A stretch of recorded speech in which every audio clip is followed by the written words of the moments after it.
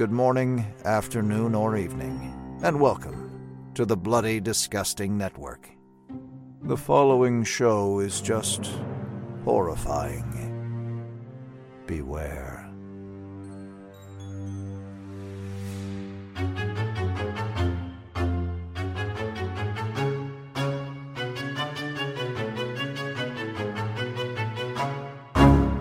You're obsessed with her, and you're obsessed with her daughter! All right, easy, Geraldo.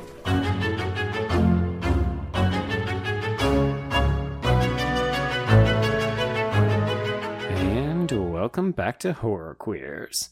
We're talking Club Silencio. We're talking neo-noir doubles. And we're talking about Naomi Watts furiously masturbating on the couch. And I'm Joe.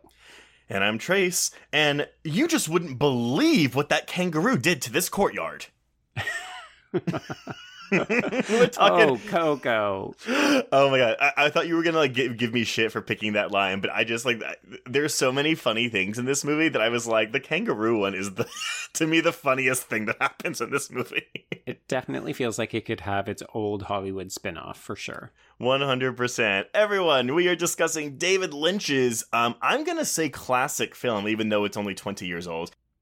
Celebrating 20 years in just a couple of weeks, Trace. Yes, absolutely. Mulholland Drive, not Mulholland Falls. It's not the same movie. And not Arlington Road, also not the same thing. Oh my god. I saw you tweet that, and I was just like, oh, sweet baby child. No, nowhere near Arlington Road. Well, because I think Arlington Road was like the late 90s. Mulholland Falls was also the late 90s, but then this was 2001. And my child brain was like, oh, they're all streets. So... Really? Are you also thinking of Sunset Boulevard? Because that's at least a closer approximation to this film.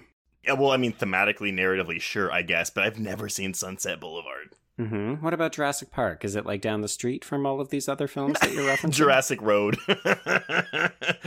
Oh, man. Joe. Okay. Mulholland Drive. Mulholland Drive, everybody. Oh my god, I am so excited. If only because I didn't really expect that we would get a chance to cover this, because as my husband said when I watched this, is that a horror film? To which I slapped him and shoved him in a closet. So the funny thing about this movie, interesting thing of many about this movie, it is a lot of different things. And it's a million different things. I would argue that any Lynch film you could put in the horror genre, or at least the genre umbrella, right? Mm-hmm. Even if it's just a couple of scenes, like there's horrific moments in literally everything David Lynch has done. Yeah, 100%.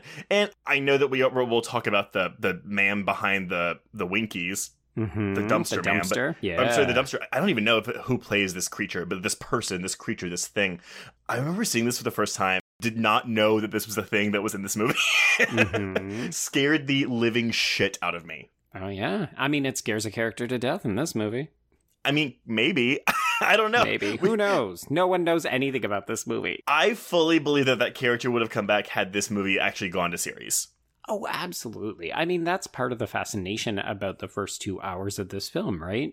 Everything could have turned into a multi-season arc had this gone to series. We just don't know. Yes, and we'll go into this more as we go through the production. But yeah, that's why you have like Robert Forster in one scene. That's why you have Dan Hedaya in one scene. It's why you've got Penny from Showgirls. Oh! Penny from Showgirls, Trace. Rena Riffle. She has a name, Joe. Yeah, Penny from Showgirls. But okay, sorry. So before we get too far into this, though, everyone, we should point out we are actually recording this on July 1st. We're recording this way in advance because this episode is dropping. Well, Joe and I will for sure be, and maybe Joe will be in the midst of Fantastic Fest. Although actually, you'll be recovering from TIFF as well. Mm-hmm. So we were like, okay, cool. Let's pick something like further down the line that we can record, something easy, and we picked Mulholland Drive. Yeah, because we were like, oh, we could just bat this one out. This 2.5-hour movie that has a billion different readings and has a lengthy production history. Oh, yeah, this will be a walk in the park. Jurassic totally Park. Fine. But so if there have been any national crises that have happened between July 1st and today, and we don't mention them, that is why. Yes. Yeah. Or that like really funny recurring joke about the donkey. You're just not going to hear it in this episode. Okay, so Mulholland Drive, or do we want to maybe pull back a bit and David Lynch, like our relationship with David Lynch, Joe? Absolutely. Tell me everything about you and David, Trace. My story will be much shorter than yours, I imagine. Okay. I didn't experience him. So basically, this was the second movie of his that I had seen. Okay. I saw, it was, I was in college, I was in film school, I was like, oh, David Lynch is like this prolific director, right? I need to like see him, and like, because I'm a cinephile, and blah, blah, blah, blah, blah. Absolutely. I'd never seen Twin Peaks. Oh, actually, no, you know what it was? In one of my classes, it was narrative in television. They made us watch the pilot of Twin Peaks. Yes, it is a classic. It is a classic. If I could paint you a picture of the 300 like film students watching the pilot of Twin Peaks, you could immediately tell the ones who had seen it before and were familiar with Peaks and Lynch in general. Right. And then the ones that weren't. And I was definitely one of the ones that wasn't, because I was like, what the fuck is this? What is this? But I was intrigued, right? Like, the whole thing with Twin Peaks is, who killed Laura Palmer, even though that's not the whole thing. Nope. That's the hook. The hook of Twin Peaks is who killed Laura Palmer, but it's not important. Like, as many people know, Lynch had no desire in ever answering that question, despite the fact that the show was a cultural phenomenon. And after 7 episodes, people were like, who the fuck killed Laura Palmer? And Lynch is like, well, I have all these other things that I want to do. Mm-hmm. Don't you want to see bodies buried in full-size chess pieces? Because that's where season 2 is going, folks. Come on. Exactly. Although, so full confession, I have seen the entire first season and half of the second season of Twin Peaks. I have been told so many times, I know it's bad, like, just power through it, because it gets good towards the end, and then I can watch Twin Peaks The Return and Firewalk with me, blah, blah, blah. I have not done that yet, so there you go. Well, I can't say that I'm surprised, if only because you and Lynch do not seem like a good fit to me. And I'm going to say yes tentatively, but only because my only exposure to Lynch, so I've seen, the first season and a half of Twin Peaks. Mm-hmm. I watched Blue Velvet in college shortly after, because like that was the one that I kept hearing was like, oh, this is like, Lynch personified or whatever the fuck. Right. I didn't really love Blue Velvet. Okay. And I think I need to give it a revisit, because I mean, I've only seen it the one time. I was probably 20 years old, and I was just like, yeah, what? It's another one of those ones that definitely plays better on a rewatch. Yeah. And then I watched this. And I loved this. Even when I was 20, I loved it then, and I love it now. Mm-hmm. I think my husband has made me watch either Lost Highway or Wild at Heart. I think he made me watch Lost Highway, but I don't remember any of it. And that's it. That's all I've seen of Lynch. I haven't seen Inland Empire, even though my husband insists that I need to watch it at some point. I've never seen Dune. I know. Mm-hmm. So I don't know. I mean, like, I'm surprised that I like this. I'm sorry, that I love this movie so much, because, yeah, as you said, Lynch and me don't typically mix well. And I've had the ability to watch a lot of his other work, but it's one of those things where I'm like, I need to be in the mood for David Lynch. Oh my God, you and your fucking moods. I know, but I've never been like, oh yeah, let's put on Wild at Heart. Let's put on Lost Highway. Like, I've never felt like the need to do that, because I'm like, oh, I have to like really be in that kind of headspace. Whereas, I watched Mulholland Drive twice in 24 hours this week. Yeah. Especially as somebody who's been like dabbling in THC and cannabis, I really feel it's like, dude, smoke and watch a David Lynch movie. Come on, man. And I actually didn't watch this movie either time stoned, but that actually isn't a bad idea. But I would argue, and I say this not having seen, again, the majority of David Lynch's work, this is one of his most accessible films, which is probably saying that is something. right. That is correct, yeah. So let's see. So you shut up for a little bit, and I'll tell you about my relationship to David Lynch. Okay, let's go. Okay, so I watched Eraserhead in college, and then, let's see, by that point, I had probably watched the entirety of the first season of Twin Peaks, and then I had a friend, so the guy that I went to see all the Saw movies with, he is a huge David Lynch fan, so he ended up doing a big marathon where we watched the entirety, or as much as we could get through, of Twin Peaks. So we watched the entire first season, the entire second season, and then, the sun came up, because at that point it's like 26 hours of TV. Right. I've seen Fire Walk with Me, I've seen... Oh boy. Yeah. Inland Empire, Blue Velvet. I haven't seen Wild at Heart. That's the one that I feel like I should always watch because it comes up a lot as not just his most accessible ones, but also some of his more successful ones. Right. Yeah. And then, Dune is like the weird outlier because, of course, it's not really a David Lynch film. Right. Although it is. I know a lot of people were like, but. Because literally the thing about David Lynch is that everything he does is David Lynch. Even the more commercial properties, even the more accessible properties, there's something about him that he has never abandoned who he is as a creative artist. And it's one of the reasons why, even though I don't naturally gravitate to him as like, I want a good time film, I'm going to throw on some David Lynch. Right. He's the kind of person where I feel like he is a true auteur. Like one of the closest things that American cinema has in terms of like being true to himself and being weird and it sounds super shitty, but like also not really selling out. Mm-hmm. Even watching Twin Peaks: The Return, everybody thought that it was going to be softened David Lynch in his old age, a little bit more like The Straight Story. And it's like, no, he is still fucking weird. He is still uninterested in linear storytelling. He does not want to give you answers. And if you ask him, he will shut it down and redirect you to coffee and pie. I followed the discourse of Twin Peaks: The Return, and it was so funny seeing people absolutely hate it, seeing people absolutely love it. Oh, I love it. I'm sure. I really want to watch Fire Walk with Me because I've seen so many people talk about how much they fucking hate Fire Walk with Me, and I'm like, what is it about this movie that people hate so much? Like, I feel like I need to know, but I have to finish that second season. Actually, you don't actually. At this point, I think I need to rewatch. Like, I need to start Twin Peaks over, and I was like, oh, that just seems such a daunting task. Yeah, I mean, the good thing about Fire Walk with Me is really, I mean, you will obviously get more out of it the more you watch of Twin Peaks, but you could also watch probably that first season and then just jump straight into Fire Walk with Me. Yeah, okay. Well, but it is a weird experience. Anyway, so that is David Lynch. We have so much to talk about. I'm like, okay, we should probably get to let's move it on. Mulholland Drive. Well, when did you first see Mulholland Drive, and what do you think of this movie? So I definitely saw this in theaters, although I can't remember why I would have, because this would have been my second year of university, like right at the start, because it came out in early October. And I remember seeing it because I had heard really positive press, and I was interested in Hollywood set films because I found that they were often really unsuccessful because they're so inside baseball. Like, people who live outside of LA and aren't familiar with movie making are often like, thanks for the movie about going up your own butt.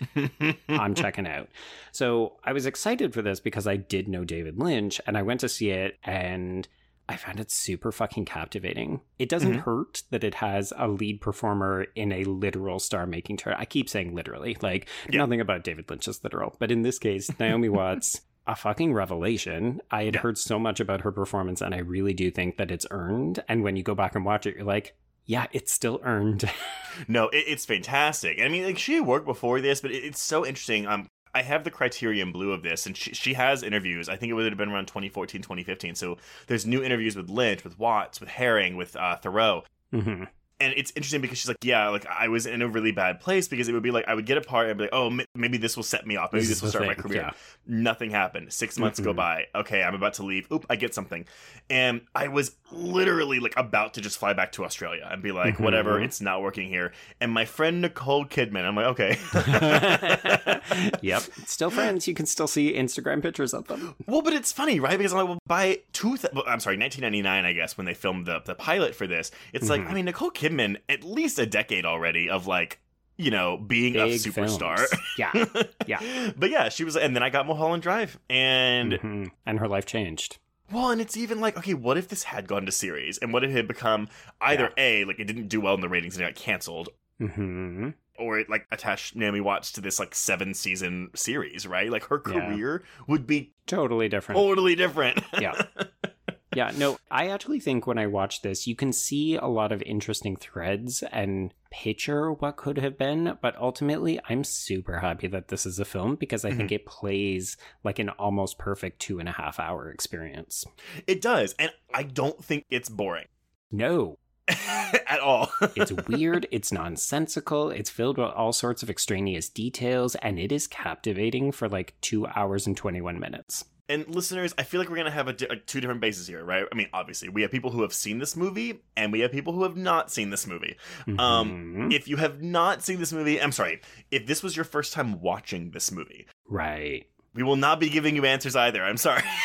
No, we talked about this off air before we started recording, and really a big part of any Lynch film, but specifically this one, since we're talking about it, it's not about the answers. Like, there's fun to be had in trying to piece the puzzle together, but at the end of the day, for me, I enjoy the last act of the film, the extra $5 million reshoots that they did to wrap everything up. I think it's good in terms of giving some kind of resolution to the story, but it's not the piece I'm most interested in. Like, for me, the film is fascinating in the little details and the what ifs and the weird character choices. And like, this movie has a whole scene where Justin Theroux just gets covered in pink paint. Sure, I'm here for it. Why not? There's so many things in this where you're like, well, why is this in here? And where would have gone? Yeah. Well, we'll talk about also the dream theory, you know, because that is the most subscribed to interpretation of this film, which I probably do subscribe to that too. I think so. Again, we're going to try to maybe hopefully come up with our own readings of this film, because that, at the end of the day, is what Lynch wants. This movie is a puzzle.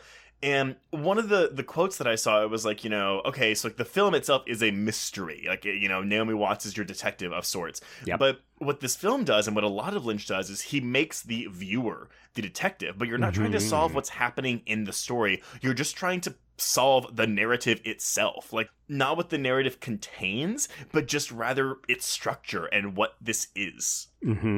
Yeah. Which I love. I love it. So, yeah, whatever. Infinity Loop, Mobius Strip, whatever you want to call it. Like, if you have a theory about this and you're saying, is this right?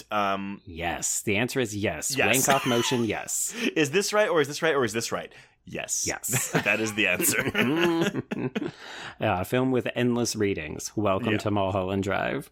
So, okay. Let's go into this production. So we've already said, yes, this started life as a television series. So, Mulholland Drive began as a 90-minute pilot produced for Touchstone Television and intended for ABC.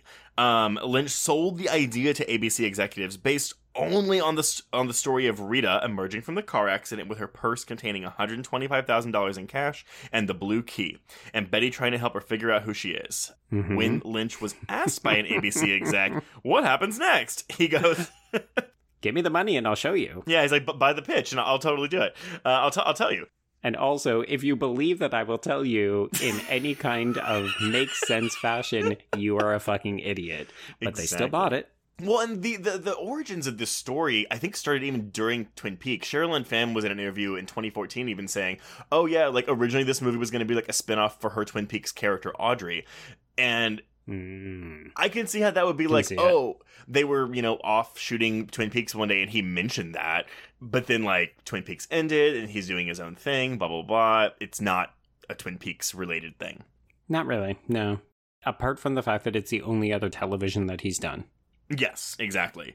So, I mean, obviously, you know, the story in the pilot includes surreal elements, much like Twin Peaks. They lay groundwork for story arcs like the mystery of Rita's identity, Betty's career, Adam Kesher's film project, you know, I mean, which kind of in the film version gets resolved, but obviously in the pilot would not have that resolution because otherwise there would be no show.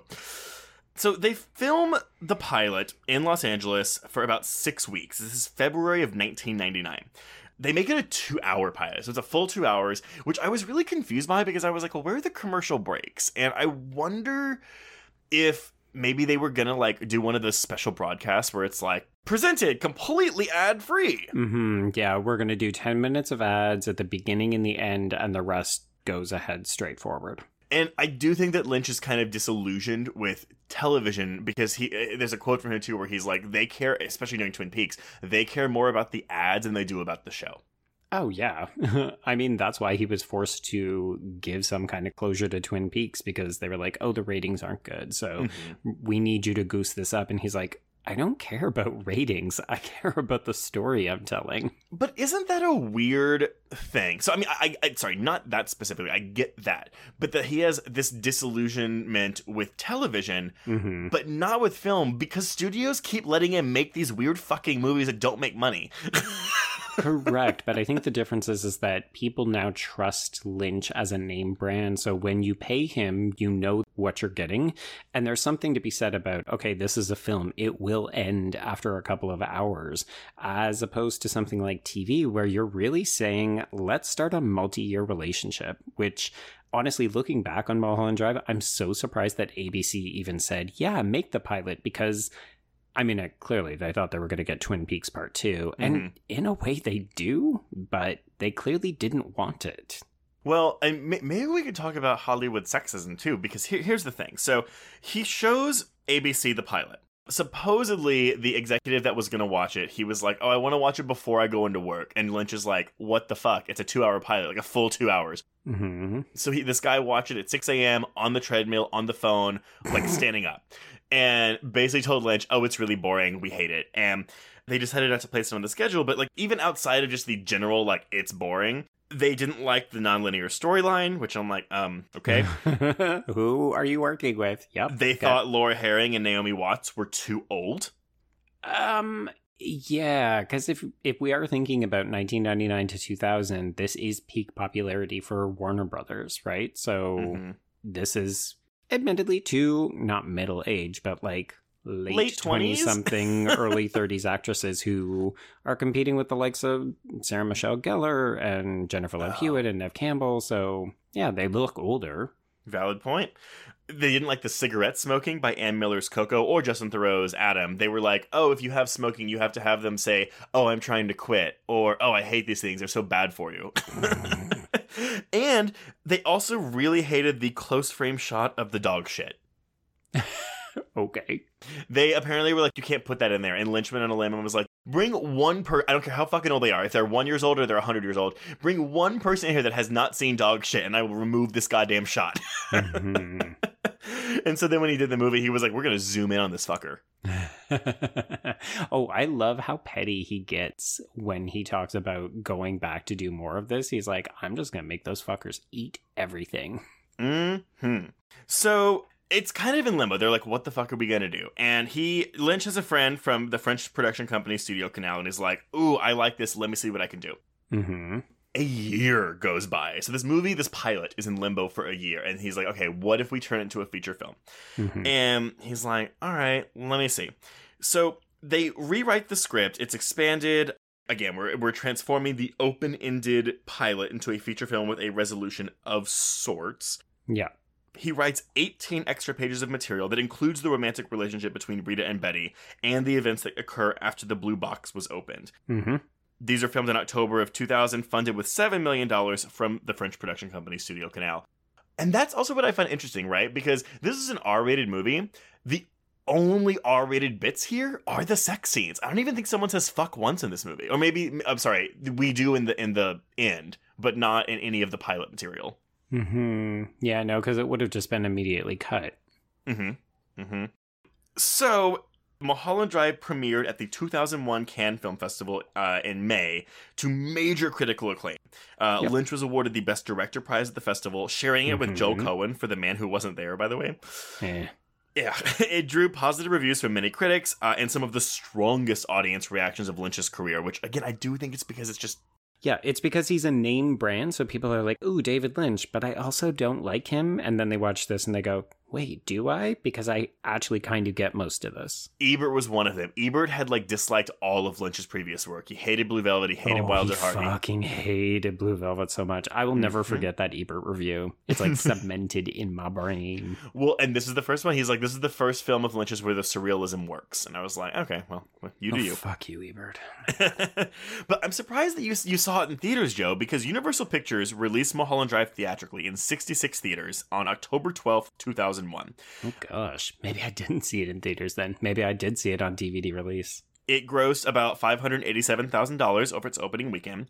The biggest release it had was 247 theaters, so it never went wide. But, I mean, were you in Toronto at this time? No, I would have been in Ottawa at the time. I mean, maybe Ottawa is one of these 247 theaters. Maybe. It does have a vibrant, art cinema scene. Oh, actually, here we go. Never mind. I spoke too soon. So Anyway, it grosses about $7.2 million in the US, but TVA Films released the film theatrically in Canada on October 26, 2001. So you may have seen it, actually. Okay, there we go. It grosses about $12.9 million outside of the US for a worldwide total of $20 million. But we are looking at a budget of $15 million, and I don't know if that includes... The 7? The 7. I would imagine it does, because I can't so. see ABC giving them $15 million for a pilot. No, because I'm thinking back to like the days of Lost when they had, I think it was like $10 million or $20 million for their pilot, but it was a huge deal. So I can't imagine they would have given David Lynch 15. Yeah, exactly. Lynch was nominated for an Academy Award for Best Director. It's the only Academy Award nomination the film got. He did not win. Ugh. Also, Naomi Watts is right fucking there, people. She does get some accolades, just not from the Academy. From the Hollywood Foreign Press, the Golden Globes, it gets 4 noms, which include Best Picture, Best Director, Best Screenplay, and Best Original Score for Angela Badalamenti. Yes.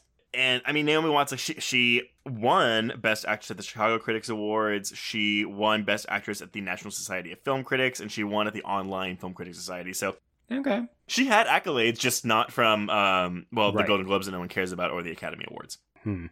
It was named Best Picture by the New York Film Critics Circle at the 2001 New York Film Critics Circle Awards. It's often regarded as one of Lynch's finest works. Yes. It was ranked 28th in the 2012 Sight and Sound Critics poll of the best films ever made. And finally, topped a 2016 poll by BBC Culture of the best films since the year 2000. Yeah. You said off the top, you're like, I'm not sure if we should call it a classic. And part of that, I think, is that we're hesitant to say films that have been made in the last quarter century are classics. But really, this is, there's a reason it got picked up by Criterion. There's a reason that people still talk about it. And honestly, it feels like every time Lynch comes up, people say, if I'm going to watch a Lynch film, I'm probably thinking, okay, yeah, Mulholland Drive is a pretty good one, especially if you're looking to introduce people. It's often Twin Peaks, it's often Mulholland Drive or Blue Velvet. I think Blue Velvet, because, and admittedly, I don't remember Blue Velvet that much, but I do feel like that narrative is pretty straightforward as well. Yes. Yeah, it doesn't have quite as much of the dream logic as some of the other films do. Like, I never said my introduction aside from Twin Peaks was actually Lost Highway. That was the first Lynch film that I saw. And oh boy, was that a rough entry into his oeuvre, because that film is complete. I was about to say nonsensical. It's not. It's just one story divided into 2 parts, and you have to like really wrap your head around it because characters change names and change faces and so on. Like, that's the thing, right? He dabbles in the same kinds of imagery and themes and character types, and a lot of them are traditionally based in old Hollywood things. He's very well informed in this regard. So really, if you can find one aspect of Lynch that you like, you will see that through line in a lot of his other work. Yeah. And so before we go into your plot, just to kind of go into Lynchian, I guess. We've talked about it a lot already, but just how surreal and dreamlike, at least Mulholland Drive is, but honestly a lot of his work. So Mulholland Drive is given the tagline, "A love story in the city of dreams," which is... I'm going to say reductive. But Lynch refused to comment on Mulholland Drive's meaning or symbolism, leading to much discussion and multiple interpretations. Oh, sure. At Cannes, he insisted that it tells a coherent, comprehensible story, which I would agree with. But like I said before, he forces the audience into the role of becoming the detectives themselves to make sense of the narratives. Mulholland Drive frustrates the spectator's need for a rational diegesis, which again is just fancy film talk for narrative, by playing on the spectator's mistake that narration is synonymous with diegesis, which, oh, look, I just like totally contradicted myself. We're always one step behind the narration, and thus narration prevails over diegesis, but this is a mystery not because it allows the audience to view the solution to a question, but because the film itself is a mystery that is held together by the spectator detective's desire to make sense of it. And I can see how that's frustrating for some people. And honestly, I'm surprised it's not frustrating for me. Yeah, me too. I think just when it does give me comfort when Lynch is like, oh no, it's whatever you want it to be. Because As we've said before, I deal with very much like black and white, yes, no, literalism. But I guess when given the permission by the director to be like, oh no, it's whatever you want it to be, there is no right answer. Mm-hmm. I feel like chains have been loosed off of me in a way. Okay, I can see that. Yeah, I really like that aspect of Lynch because he's not just unafraid to kind of play outside of the notions of traditional rules of filmmaking. He's very much outside of the Hollywood studio system in that regard, where he's not interested in telling a linear storyline, a storyline that makes sense, a storyline where everything even wraps up. He's also outside of the world of the film, completely uninterested in talking about his own ambitions or goals for films. Like when you said he refused to talk about what the film means or like how it all wraps up, it's like, yeah, because that's what David Lynch does. He will not answer questions from people about things. Possibly my favorite tidbit info fact about this film, I remember I liked it so much that I bought it on DVD when it came out. And partially because I really wanted to watch the final sequence, the parts that he adds after he got the money to come back and remake it. So I pick it up and I try to go to scene selection. Trace, have you tried this on your Criterion? Oh, you can't, can you? There's no scene selection. You have to watch the film all the way through, or you have to fast forward it like a dum-dum. Because he doesn't want you to watch scenes out of order. He doesn't want you to watch a particular scene in isolation. It's part of his process, but if you think about it, it almost runs counter to how he frames the film. In order to get this full experience, you have to experience all the parts, even if you think that they're not important. Interesting. And, I did catch that because I was trying to put subtitles on, and I keep running into this issue with my Criterion sets because there wasn't a subtitles option, but if I press the subtitle button on my remote, they pop up. Yeah. So I was very frustrated. Yeah, you're like, Jesus Christ, just let me do what I want to do, disc. The answer is no.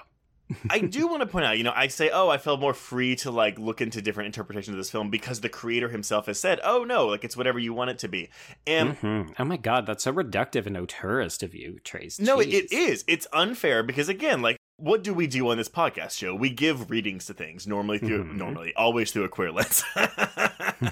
But, as of this recording, we have recently done an episode on Creature from the Black Lagoon, and we got some pushback from Bloody Disgusting commenters who were like, oh, you can't say that because the creators didn't say that it was queer, blah, blah, blah. And it's like, these people aren't going to hear this because they're not going to make it, 30 minutes into this episode. Oh, they don't even make it past the opening credits, which is part of the problem. But yes, go on. Yeah, but it's like, why am I more comfortable being loose with my interpretations of Mulholland Drive when I should be able to do it with other films? Which is why I like that we do this podcast, because the podcast and you also force me to be like, well, no, just apply a reading to it. Because as we say countless fucking times, art is subjective as soon as it leaves the creator. And as a viewer, as a consumer of art, you are putting your life experiences into what you're watching, seeing, reading, hearing, whatever. And that's the reading you make from it. And that's also what makes this movie so fun. Well, yeah, and particularly when the creator says, I'm sure David Lynch knows exactly what he was trying to do with this film, but he's so disinterested in telling it to us because he would rather have us tell him about our experiences or make them up for ourselves. So literally he's saying, go off, do your podcast about my movie because you're not wrong. Anything you say will be right. Which is ingenious, right? It's like, how do you make a movie timeless? And it's just make it like this, and people will just keep talking about it. They'll want to theorize. You go to, there's a mulhollanddrive.net, because I was trying to figure out if the singer that Adam is making his movie about was a real person or if it was a film invention.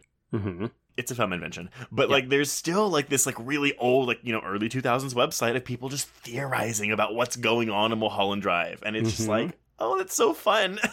Yeah. Tell you what we'll do is we'll take a trip to Paris, France, and we will go to Club Silencio and watch a show there and see if we can figure it all out. Okay. Because there is an actual fucking Club Silencio in Paris. Oh, okay. So I'm going to say this now so I don't forget it later, but this is a fun, quick anecdote. So the singer of Club Silencio is Rebecca Del Rio, and she gets a whole fucking song. If anyone has seen Richard Kelly's Southland Tales, Richard Kelly, the director of Donnie Darko and The Box, Rebecca Del Rio, also playing herself, also singing a song, appears in the climax of that movie. And much like Mulholland Drive, Southland Tales is it is linear, but it doesn't make a lot of sense. There's a lot going on. It's also 2.5 hours. It did not have a successful Cannes screening. No. But watching this, I was like, holy fuck, that's Rebecca Del Rio from Southland Tales. It's clear if you go watch Southland Tales now, you'll be like, oh, he was really probably inspired a lot by Mulholland Drive. Or just Lynch in general. Right. Yeah. Or it's a shared cinematic universe. Honestly, maybe. Wouldn't put it past either of them. Yeah. Tell you what, we'll do Southland Tales one day. How's that? We'll cover it one day. Absolutely. And listeners, if you don't know what it is, just go Google it and look at the cast because your jaw will drop. Yeah, because what the fuck? Okay, well, move on. Yeah. So I'm going to introduce a reading that I will probably reference a couple of times throughout this, and that is Justin Holliday's article, This is the Girl, Queer Nightmares, Fantasy and Reality in Mulholland Drive. It's from Gender Forum issue 72. Okay. And yeah, we talked about this a little bit before we started recording. We're not going to do this as a traditional beat-by-beat plot recap, just because some of the things ultimately don't pay off. That would also probably make it about 3 hours long. Yeah. So we're going to do this as a kind of A-plot, B-plot, and then we'll do anything else that we want to talk about at the end. So we're going to focus on Betty and Rita, and then we're going to circle back and talk about Adam, and then we're going to talk about the ending, and then we'll see where it goes from there. So when we say talk about Betty and Rita, we talk about Adam, you mean like as soon as the blue box is opened, we're going to stop Betty and Rita and go back to Adam. Correct, yes, because that's really where the stories intersect. I mean, there is a meet cute on the set, but we'll get there. Yeah. Okay. All right. So we begin with a Canadian ingenue named Betty, who is played by Naomi Watts, and she is subletting her aunt's apartment on Sunset Boulevard, and this is where she discovers an amnesiac brunette femme fatale, played by Laura Elena Herring, and she is hiding inside. I love how you were like, we begin. I'm like, no, actually, Naomi Watts appears 20 minutes into this movie. Oh yeah, I'm synthesizing a lot, so it's fine. Interject whenever you like. You're good. But I should point out, immediately from Watts' introduction, she said that she took inspiration from Hollywood glamour like Tippi Hedren, and you can see it, this bright-eyed, bubbly, and also from the get-go, this very surreal, like with the old woman Irene who's with her. Yeah, you're like, wait, are these her parents? Is this someone that she knows? Did she just meet them on the plane? And as always, the answer is yes, because we don't know who these elderly folks are. But then, okay, so again, the first 2 hours of this film, I don't think are too surreally dreamlike. I actually think the way the film is shot and edited and cut, like, it feels more dreamlike in that last 30 minutes. Oh, for sure. Yeah. But we get moments like Irene and her partner man in the cab driving away, and the camera just holds on them as they are smiling. Yeah, and it's unnerving and a little creepy and nefarious even. Like, wait, what is their story? And the answer is, we don't know. We don't know. And when we talk about the ending, they'll come back in for a little bit. Boo, but yes. Yeah, I will say everything that you need to know about the Betty character, because she is potentially a character. Everything that we need to know about who she is really well encapsulated in this introduction. She is so bright. She's so sunny. She's everything that you know of young women who set foot in Los Angeles to become a star because they want to make movies, and you just know, oh shit, the system is going to stomp all over these girls and send them home, hopefully not dead. And I love the way that Lynch subverts that moment where she's saying goodbye to Irene and whatever that dude's name is, and then she turns around and she thinks her bags have been stolen, but it's actually just the cab driver putting them into the trunk. Yes, it does that, and it's so fascinating. I'm honestly surprised he didn't have her burst into song, because this actually feels like it feels like an old it feels like an old Hollywood musical where she's like, I'm coming at the plane, I'm in LA, I'm gonna dance on the street, oh, the cab. Absolutely. Yeah, I mean, this movie is really steeped in a lot of old Hollywood stuff. It's not only mixing pretty much every genre that you can think of, but it's also really drawing on old Hollywood glamour and that kind of stuff. Like, the Rita stuff is the most obvious, but there's a lot more going on than just that. Well, and I think that's why the film opens with like a minute-long dance sequence to like 30s and 40s swing music, where it's just like, okay, this is the tone of Betty's world here. Or I guess, Diane, if we want to call her that. Hello, that's how Betty got her ticket to Los Angeles, Trey. She won a jitterbug contest in Canada. Oh, when she said, I rebounded, I was like, did she say Ottawa? She did not, but she did say a smaller town in Ontario, yes. Ontario, there you go. Okay, another O, I got it. Yeah, it's good stuff. Okay, so she does discover this woman. This woman, she renames herself Rita after seeing the picture of Rita Hayworth on the Gilda poster, which is in the aunt's bathroom. And I do love that shot of her looking at herself in the mirror, seeing the poster reflected, because you're like, mirrors and doubles and everything is not what it seems. Yeah. Again, we'll talk about queer readings for this film, but I saw like one queer reading and they were like, oh yeah, doubles and mirrors feature prominently, which are very heavy in lesbian like texts. And I'm like, is it? Like, I didn't know that. I mean, I'm thinking back to Mirror, Mirror. There you go. Also, I do want to point out, Naomi Watts gets, obviously, a lot of rightfully deserved praise for this movie, and I don't think Laura Herring gets the same amount of praise. She barely gets a fraction. Except from Ebert. Ebert was like, oh, she could be Gilda. If there's ever a Gilda remake, like, she can be Gilda. But, look at Naomi Watts' career, and the last thing I saw Laura Herring in was the American remake of Inside. Yeah. People don't give her performance credit because they think that she's just playing a dazed woman. And you're like, yeah, but she also plays the shades within that and also the curiosity. And like to say, oh, well, this person doesn't know who they are and therefore they're a boring cipher. I don't think you're quite giving her the justice. Well, and she's filling the femme fatale role in the film, right? Yes. Like, I mean, not actively per se, because at least in these first 2 hours, like, she doesn't know who she is, but she's still this enigma of a character. Like, she's a blank slate, and I guess, people think that that's, the less interesting part to play, which, admittedly, it's the less showy part. Right, and that's the thing, yeah. Yeah, exactly, which, that's just how it works. So, of course, the film actually began with her in a limo driving up Mulholland Drive, and she was the near victim of an attempted assassination before surviving a car accident, and then she stumbled down into the house. So now we've got the two women, and they're trying to piece this together. I do love the fact that it takes Betty ages to figure out that Rita is not your aunt's friend. And she still doesn't call the police, even when her aunt is like, who is in my house? Because she loves her, Joe. Her lesbian desires are awakening. Did you notice that? I mean, if we're going with this whole dream theory, like, oh, this is like, Diane's dream or whatever. I caught this on my second watch today, but whenever Rita like crosses the street and she's about to fall asleep in like the grass, because that's what she does. She sleeps constantly in this movie. It's true, yeah. A couple walks up to her like on the sidewalk and they're just laughing and laughing and laughing, but like overly so, like to the point where it's kind of creepy. And it matches the laughing that Adam and Camilla do at the very end of the movie at the dinner table.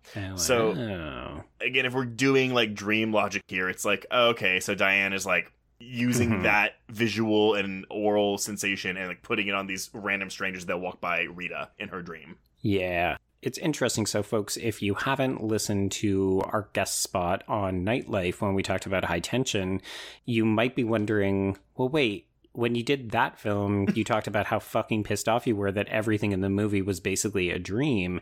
And I would say that Mulholland Drive not only works actively better as the first 2 hours are all a dream, but more specifically, the reason it works here is because everything that we're seeing is actually actively feeding into the revelation at the end of the film, as opposed to the revelation taking the wind out of the sails of the entire movie. Yeah, and like there are things that don't make sense in Mulholland Drive, but when you apply the dream logic, you can watch this movie and say, no, it's not a dream. Or you can say, oh, no, the end of the movie is a dream. It's a nightmare of what Betty is experiencing, which I don't subscribe to that at all. But no. You can do that. But there's also like visual and thematic motifs and through lines here that a lesser film like High Tension doesn't have. Yeah. I'm so careful to avoid overpraising Lynch, but honestly, I just really admire Lynch so much, and I really think that he is an expert craftsman at putting all of this together, and Mulholland Drive really is, it's almost a highlight reel for what he's able to do in terms of like piecing everything together while still remaining true to his what the fuck is going on-ness. So I don't know if you saw this in your research, but so with the DVD that came out with this film, this was 2002, it included a card that said David Lynch's 10 clues to unlocking this thriller. Okay. Yeah, no. And I told my husband about it because my husband loves this movie, and he was like, oh, I watched that, like, I've seen it like 20 times. Like, he used to watch it in college a lot. Mm-hmm. But him and his friends would pull out the card and read it and like have it on hand when they were watching the movie. So it was like, notice the appearances of the red lampshade. That's clue number 2. Number 5, who gives a key and why? 10, where is Aunt Ruth? Like, there's a bunch of these clues, and it's like, I honestly think this is just Lynch trolling audiences. It definitely feels like giving people that kind of sensory, I don't know, some kind of experience. Like, he wants to turn this into more than just a movie. Mm-hmm. Yeah. I mean, I view this movie as a tragedy. Like, it's a tragedy. And when we get into the queer readings of it, too, about... Yeah. We can discuss whether it's offensive or not or whatever. But yeah. I very much view this as a tragedy. I do. Yeah. Okay, so Betty does allow Rita to stay, despite the concerns of building manager Coco, who's played by Ann Miller. So kooky. Giving you eccentric, aging out actress who now runs a building vibes very well. Might as well be Melrose Place. More or less, yeah. Seedier. Well, actually, I do love that we get a compare and contrast between this and the Sierra Bonita place where you're just like, oh, one is obviously being maintained and one has gone to seed a little bit. Well, I love this too, this LA fantasy for Betty, because it's like she gets there, she's not working, she has no job. Mm-hmm. I mean, I guess like again, she's staying at her aunt's place rent free. Yes, but again, Lynch's clue: where is Aunt Ruth? Where is she, Joe? I don't know. She went to Canada to film a movie. How convenient that you came from Canada and then your aunt is going to Canada. Yeah, there you go. The clue is answered. There we go. So speaking of the clue, the two women decide that they're going to set out to solve this mystery. And that's in part because when they open up Rita's purse to see if she has ID, they discover, as you mentioned, quite a large sum of money and also a very stylized blue key. Mm-hmm. Do you make any significance of the color blue in this? I'm not asking because I don't have one. I'm just wondering. You know, had I given it some thought, I'm sure I probably could have pulled something out. But yeah, I mean, like, the blues and the reds are pretty strong. And blue is often coded as mystery, right? Like, there's the blue smoke when they go to Club Silencio. The woman in Club Silencio is... with the blue hair. Yeah. Yeah. So they have the money, they have the key, they have no fucking idea what is going on. So Betty makes the pretty clever idea to say, well, why don't we call the police and see whether or not your car accident is real? So they don't want to do that from a line that can be traced, so they walk to the Winkies and they use the pavement outside. This is where we, again, like, for me, this is a big clue where she's like, it'll be just like in the movies. We'll pretend to be other people. Just like you're doing right now, Diane. Mm-hmm. Yeah, it's the kind of meta commentary that I really like because it feels very on par with like, oh, we're watching a movie set in Hollywood, so they're going to talk about movies. But also then when you know the end of the film, you're like, wait, there's an extra meaning to that too. Well, yeah, because like, there's so many moments in this film that call out that it is a movie or a dream, like the machinations of Diane's subconscious or whatever the fuck. And it's just, again, it's just fun. It's fun to watch. Mm-hmm. So they call the police. They do discover that, yes, there was a car accident, but no, they don't gather any more details. So they go inside and they get some coffee. And there's a fascinating moment when you know to look for it. Betty really makes eyes at the waitress, whose name is Diane. And they have a bit of a flirty connection, but they also look very similar. And Diane's haircut is the same haircut that Betty will have when she transforms into Diane at the end of the film.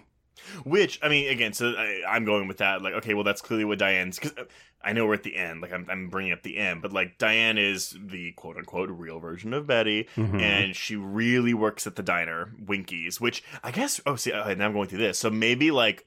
the monster behind the diner is like also like her like depression manifested that's just attacking people. Ooh, yeah. Love it. Well, people often read it as a manifestation. They usually say that it's a manifestation of her guilt. I mean, yeah. Well, and that's what the money too is, right? That's the hitman money. Yeah, exactly. Okay, so the name tag itself actually prompts Rita to remember a name, which is Diane Selwyn.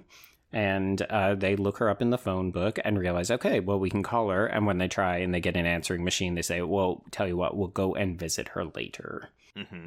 So this is where I'm going to bring in Holiday briefly. So Holiday's article says, their relationship becomes queer not only because their physical desire for one another, but also because their need to unravel the mystery whose strangeness becomes attached to their bodies, as emphasized by the growing erotic tension between them that culminates in a sexual encounter. So this idea that the mystery is literally within their bodies, and then it becomes queer by virtue of activating the mystery. I pulled that quote too, so I'm glad you said it. But of course, before we can solve any more mysteries, we do have to do the quote-unquote very Hollywood thing. Trace, we need to have an audition scene. Oh my god. Have you been more uncomfortable watching a movie? Oh, I love it. Again, it's another moment of subversion where I just did not expect it the first time I watched this, because you see her play it out and you think, okay, yeah, I love that they laugh at how bad the script is, because it is lurid melodrama, which P.S. is also the movie that we're watching. Yep. And then she goes in and immediately reads this room, figures out that is not going to work, because this motherfucker, whose name is Woody, and he is a pervert, like a pervert named Woody. He is a pervert. And so she plays it like a seduction, and she becomes the femme fatale, which again, very telling when you think about where we're about to go. Yeah, I mean, she goes to a dark place here, because there's a moment where he's about to grab her ass and he hesitates, and she makes the choice then and there. Mm-hmm. Like, nope, grab my ass, let's do it. I also just love, because I find acting just fascinating. Like, I mean, watching back-to-back scenes where she plays these lines one way and then in another scene a completely different way. I know it's silly to be like, oh my god, it's acting, look how good it is, but it's like she's really good. Yeah, she is.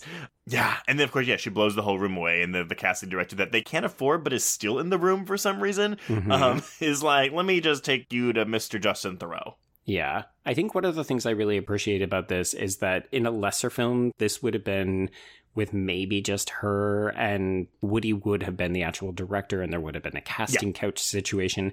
And instead, it's just a really uncomfortably cramped office with way too many people in it. And she just dazzles them. And that is the unexpected piece. Like, the film says, I know what you think I'm going to do, but I'm not going to give it to you. And well, it's actually a very accurate representation of how those kind of auditions go. Not the creep factor of it, but just that you're in a small room with a bunch of people.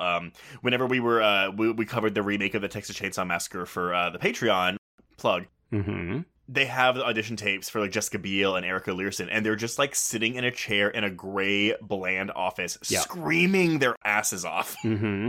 Yeah. Oh, that's so believable. I can totally envision that she's being chased by Leatherface as she sits in this chair in this gray ass office.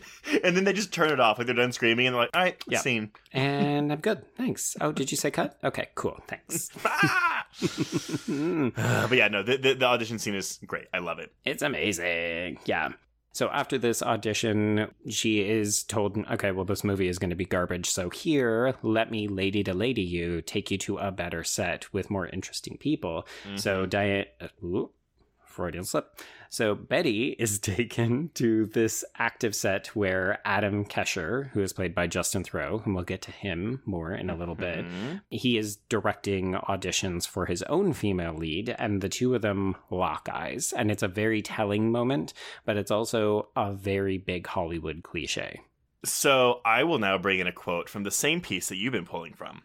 So, in Mulholland Drive, Watts' character consistently rejects heterosexual possibility, instead following queer temporalities. After the uncomfortable audition with Woody, a casting agent takes Betty to Adam Kesher's film set, and the two separate narratives finally converge, which, again, we'll talk about Adam more later.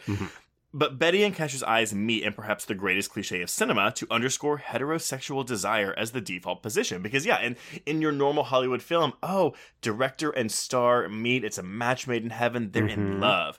And honestly, this scene plays like it. You could totally imagine that if this had have gone to series, the two of them would have been making moon eyes, and he would have regretted his choice of going with Camilla, and he would have been like, shit, I gotta get Betty in here somehow.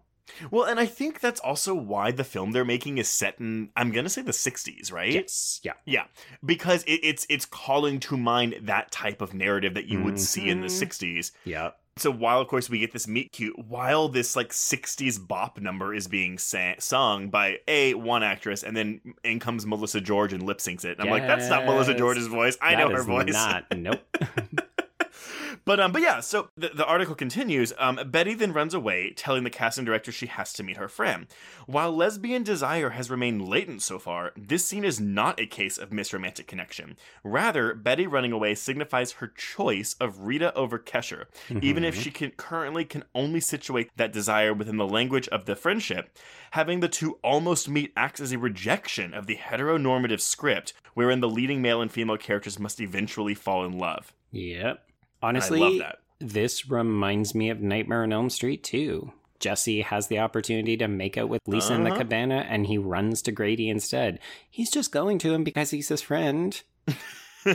Same with Betty and Rita here. I made a promise to a friend, so even though this is a huge career opportunity and I just locked eyes with that hot dude, I gotta run and help my friend. That's the subtitle for this episode. It's just like Nightmare on Elm Street 2. Oh my god. And then David Lynch comes to my house and shoots me.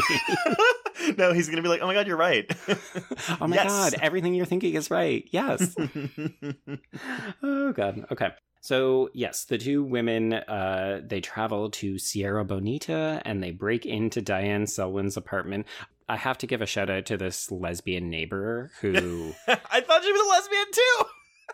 I love her because she is a bitch. She is abrupt. She does not give a fuck. I did not take the actress's name down. I don't even know if this character has a name. She's great. I love her. And she actually stays the same between realities. Like, she does not change from this dream world, quote unquote, to the real, quote unquote, world. Love it. Love it. So they end up breaking into Diane Selwyn's apartment, and of course what they discover is a bloated body of a woman who is dead on the bed. Yeah. I'm trying to think of what I want to say to this. I know, but every time I watch this, I look and I go, that doesn't look like Naomi Watts' body. But it's like deformed by decay still. Exactly, which is why I said bloated, because she's clearly been there for a while. You know, when they come in, they cover their mouths because the smell is so bad. There's flies on the audio and so on. But it is always interesting to me to watch that transition when the cowboy comes in as we make the switch. And you can see the body transform into Naomi Watts. And you're like, oh, I guess it is her. Okay. Yeah. I do love this little, I mean, again, it's not even lynching, it's just a trick. But like whenever they run out and the visual echoes of them. Yes. Yeah, it's like one frame starts and the next one, the next one, the next one. This is where it kind of starts to get really surreal for me. Well, and really, if you think about it, it's her dream self discovering her real dead self, and her mind is kind of fragmenting, right? Right. Well, okay. I know. I don't know if I want to... I'm like, do I want to talk about this now? Well, because, okay, so spoiler alert, everyone. Naomi Watts dies. She dies by suicide at the end of this movie. Because I'm like, okay, well, when is she dreaming? I'm like, for me, it's kind of like, okay. Have you ever seen... I'm going to spoil this for you if you haven't seen it, but it's called The Life Before Her Eyes with Uma Thurman and Ava Amori. I've heard of it. I haven't seen it. Okay, so basically, it's going to sound familiar, but it's about a school shooting, and what happens in the beginning is it's young Uma Thurman, who's Evan Rachel Wood, and Ava Amori are in a bathroom. The school shooter comes in, and Ava Amori dies, and Evan Rachel Wood lives. And so it flashes forward like 20, 30 years, and it's Uma Thurman, and she's really depressed, blah, blah, blah, blah. The whole movie goes by. It's how her life is just miserable. She's residual guilt from being the survivor. The movie ends with a twist reveal, because the movie is called The Life Before Her Eyes. Right. That basically, Ava Amori did not die. What happened is Evan Rachel Wood jumped in front of the bullet and took it herself and died. And the entire movie is the life before her eyes that she would have seen. And it's basically her justifying sacrificing herself because she knows her friend Ava Amori would have had a better life, will make better use of her life than herself. Oh, interesting. Whereas here, I would have just gone with sliding doors. But yes. Well, see, for me, though, I'm like, no, this to me, like, this whole dream sequence is the split second between, like, her pulling the trigger and her actually dying of, like, this is what I wanted my life to be if my life were good or something. Right. Well, and it's not hard to speculate that in those final scenes where Diane, aka the Betty character in quote-unquote real life, she is very clearly upset and possibly suicidal, and she's sleeping a lot, right? Like, she's having hallucinations, she's confusing reality with dreams, much like what the film is actually doing. And it's not hard for me to imagine that she is dreaming all of this in between thinking, okay, well, this is probably going to end with me killing myself because of what I've done. See, I'm watching it like, oh, we're walking into this room, but like she's like, oh, I'm dead because I'm literally like, I've just killed myself. Right. You know what? Know what David Lynch says? So yeah, exactly, right? But you can also view it as, yeah, it's a metaphor for like her soul is dead. Like, it's not her literally dying. It's like, oh, her career, you can even view it as her career. Her career is rotting on this bed. Sure. Yeah. Yeah. David Lynch says yes. Okay. So they are understandably freaked out. Rita has a bit of a breakdown. This is when Betty styles her a wig, because this is what you do if you're pretending to be Hitchcock blondes, I guess.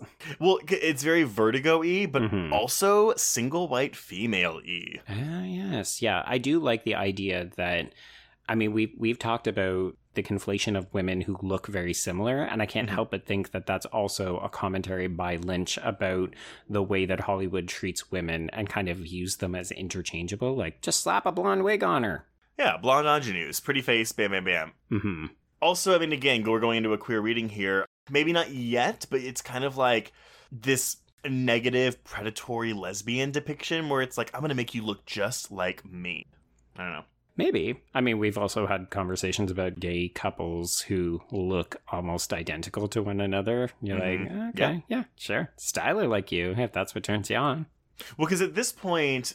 This is where we get the sex scene. Okay, so yeah, they're about to have sex. So they haven't had sex yet. They're about to have sex. I mean, she basically crawls into bed and then says, oh, Rita, you don't need to stay on the couch. Just crawl into this large bed with me, but also take off the wig, because it's like she doesn't want to have sex with herself. But my favorite porn setup, by the way. Oh, roommate, oh my god, you don't have a bed yet? Ugh, don't sleep on the couch. Please come into bed. It's okay. Oh, you sleep naked, bro? Yeah, I mean, is it okay? I mean, yeah, I guess. Oops, we're touching penises. I will say that moment where she's like, yeah, just get into bed next to me. And then Laura Lena Herring just like doffs the top and the boobs are out. And I think, oh, okay. I guess when I invite people to sleep in my bed, like, you know, you've gone out to a night at the bars with friends and it's like crash over at my place. If they just like whip their dick out, I'd be like, oh, okay. I guess that's a different kind of sleep in my bed situation. You know, so obviously this scene was added. This was not in the TV pilot because you can't show titties on ABC. Whenever Lynch brought the pilot back around to Watts and Herring, because he went to them first, he was like, hey, it's going to be a movie now, but we're going to add some stuff. Also, there's going to be nudity. Right. I think Herring was like a little hesitant at first, but he's like, no, he obviously described to them what it was going to be like, blah, blah, blah. I mean, I'm a man, but like, I actually do think that this love scene is filmed very tastefully, and it's also very sexy. Oh, yeah. I'm not going to lie. I think both of these actresses look really, really good. Oh, my God. I just canceled myself. I think that they are shot so that they look at the height of their beauty. Like, it is also very much a male fantasy, and it is very male gazy in that way. But I also feel like that's a very deliberate decision because Lynch knows this. Like, he's making a film about interchangeable women and sexism in Hollywood, and then he gives you a super hot lesbian makeout scene. It's deliberate. I was going to say, in this big budget studio release, and it's not that, because it went to 250 theaters. There we go, yeah. So they do sleep together, and then in the middle of the night, Rita begins saying the word silencio. Silencio. Silencio. Sorry, I'll stop. So this is the name of a club. So they hop in a cab in the middle of the night. We do get a fantastic dolly push-in shot as they go in the doors. It reminds me of The Evil Dead a little bit. Yeah, a little bit. I can see that. And this is honestly, I think if you're watching this for the first time, like there have been some things before this that you're like, what the fuck? This is the scene where you're like, what the fuck? Oh, it's 100%. Oh, welcome back to David Lynch. We are watching a David Lynch movie. Yeah, because they go into this club and it is a theatrical performance that is basically all about how everything has been pre-recorded and nothing is live, but it is a trick to fool you and also enjoy the show. I have seen readings that says that Club Silencio is almost a stand-in. It's Holiday who says it's a no place filled with contradictions where things both are and are not, but it's also a queer space because the girls are very actively touching one another, they are holding each other, they're sitting very closely. So I love that interpretation that in the world of the film, you know, their relationship is tenuous and not quite real, but also we're seeing this reflected back on the stage in the way that all of these different performances are portrayed. Well, that's the thing, right? Because they get there and the MC of the show keeps saying, no hay banda, means there is no band. Everything's an illusion. Everything's recorded. It's all an illusion. So, yeah, we can be ourselves here because, yeah, this space is literally queer and queer in the sense as we speak it today. And so it's a safe space for them. They lose their tears. Lose their tears? Yeah, sure. They sob. Yes, they let loose with tears. Well, and like even Rebecca Del Rio, like she's lip syncing. Oh, also good anecdote. So basically, when I guess prepping for this, someone went to Lynch and was like, "Oh, you should hear Rebecca Del Rio. She wants to sing for you." And they go to this recording studio, and she's already set up. She sings this song, this Spanish translation of Roy Orbison's "Crying." And they use that recording from just the one time, one take, whatever, as the lip sync track for her in this scene. I fucking love this musical number. It gives me shivers every time I watch this movie. Well, because her voice is so good. Powerful. And in Southland Tales, she sings Star Spangled Banner, and I've never, ever given a shit about the Star Spangled Banner. But it's a really good rendition of it. Okay. Well, I will stick with the Spanish version of Cry. How's that? That's fine. That's totally fine.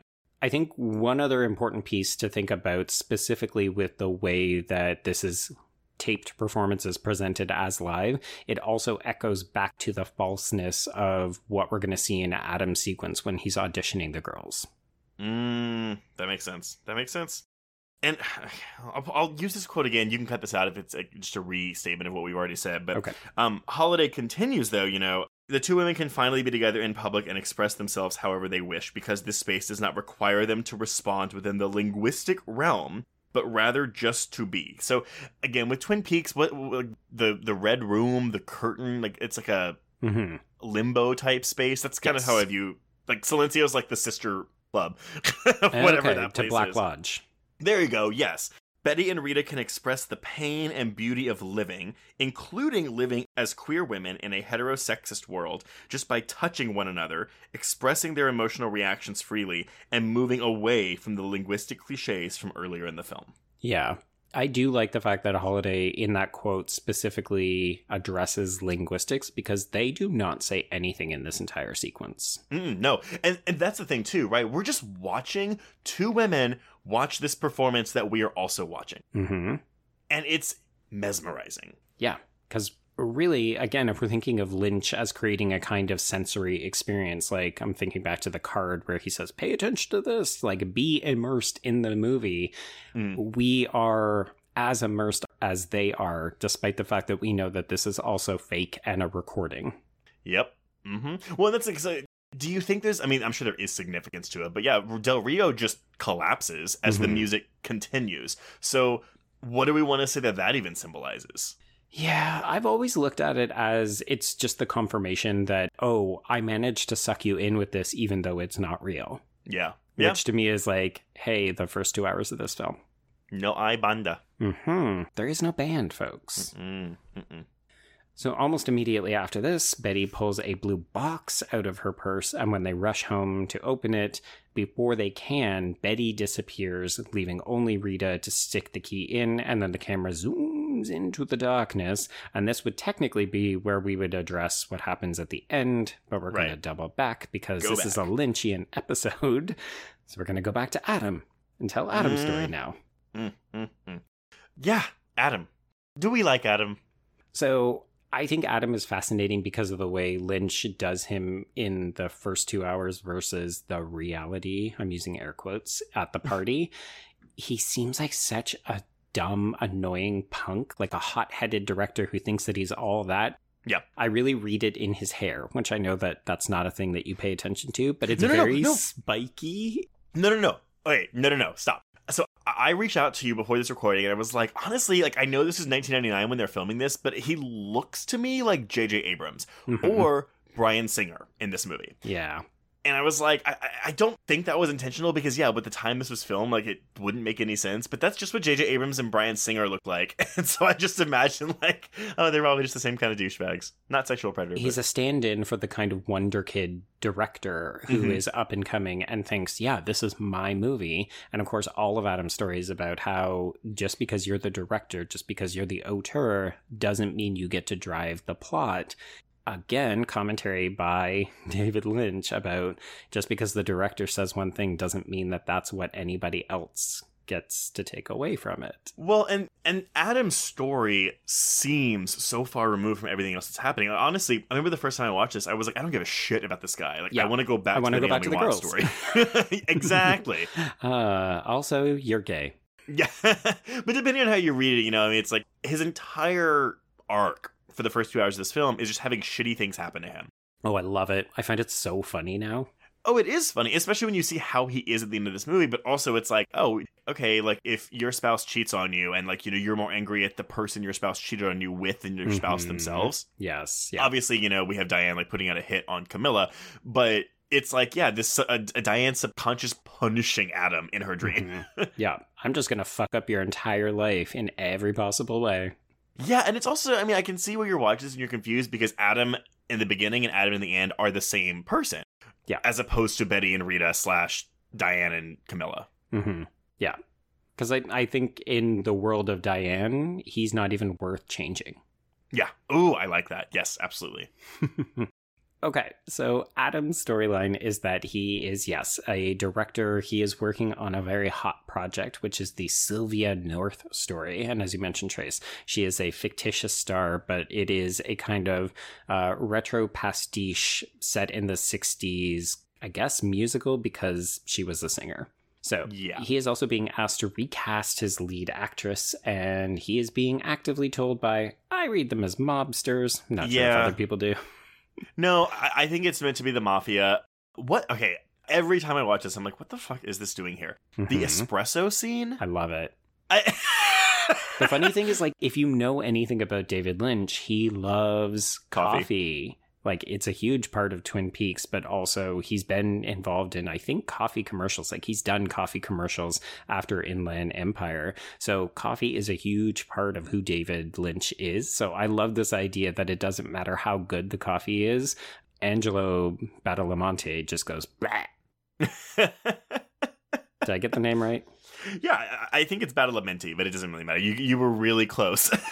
Points for effort. Yeah, and I mean, Angelo Badalamenti, I mean, I think we'll get murdered or raked across the coals if we don't mention it, but very famous composer. He did compose, he does a lot of Lynch, but he's a Horror Quiz alumni because he did compose the score from the remake of The Wicker Man. Yes, yeah. I also absolutely love the score for Mulholland Drive. To me, it's the most evident when we see the limo going up the literal street. Yeah. Sorry, I had a revelation because... No, you know how you mentioned Evil Dead? Did he do that too?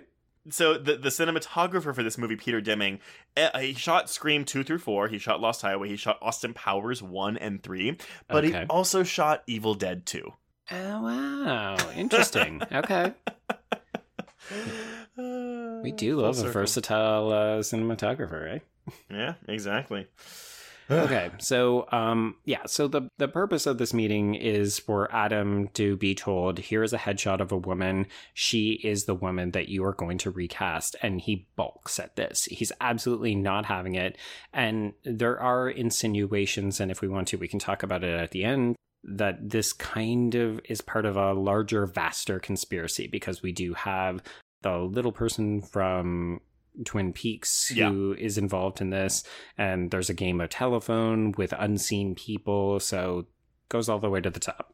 the staging, right? So the little person, the character's name is Roke, and he's in a room in a chair in the middle of it, and people come and talk to him through a pane of glass as if he's on display, like in a zoo. Yes. Like, it's very Black Lodge, if we're being honest. Like, it looks like it could be filmed in the same set. And to then see what will happen in Twin Peaks The Return, which features a lot of this similar visual iconography, it honestly could be that Mulholland Drive is that long-lost Twin Peaks missing piece.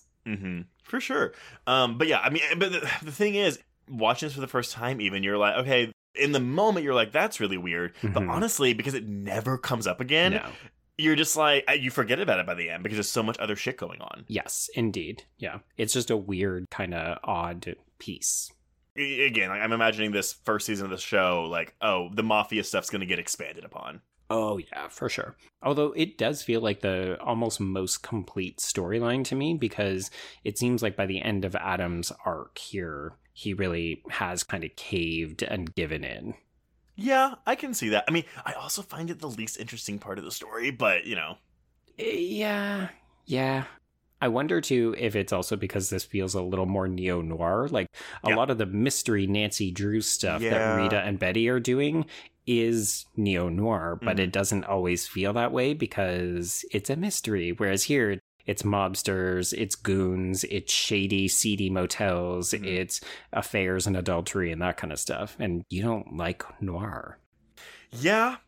And so I guess I like all the lady stuff. So basically, if you want me to like your noir, you need to put lesbians as your leads. Because this and Bound, I'm all about. There you go. Yeah. There we go. I was going to say Lady Noir, but sure. Lady Noir. Yeah, sure. I like Lady Noir. There you go. God.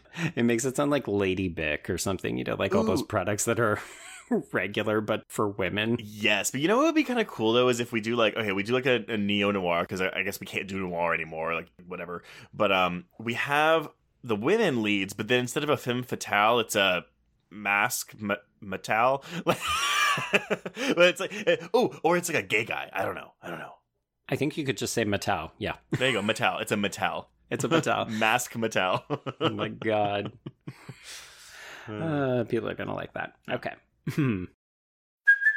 Hey, it's Kaylee Cuoco for Priceline. Ready to go to your happy place for a happy price? Well, why didn't you say so? Just download the Priceline app right now and save up to 60% on hotels. So whether it's Cousin Kevin's Kazoo Concert in Kansas City, go Kevin, or Becky's Bachelorette Bash in Bermuda, you never have to miss a trip ever again. So download the Priceline app today. Your savings are waiting.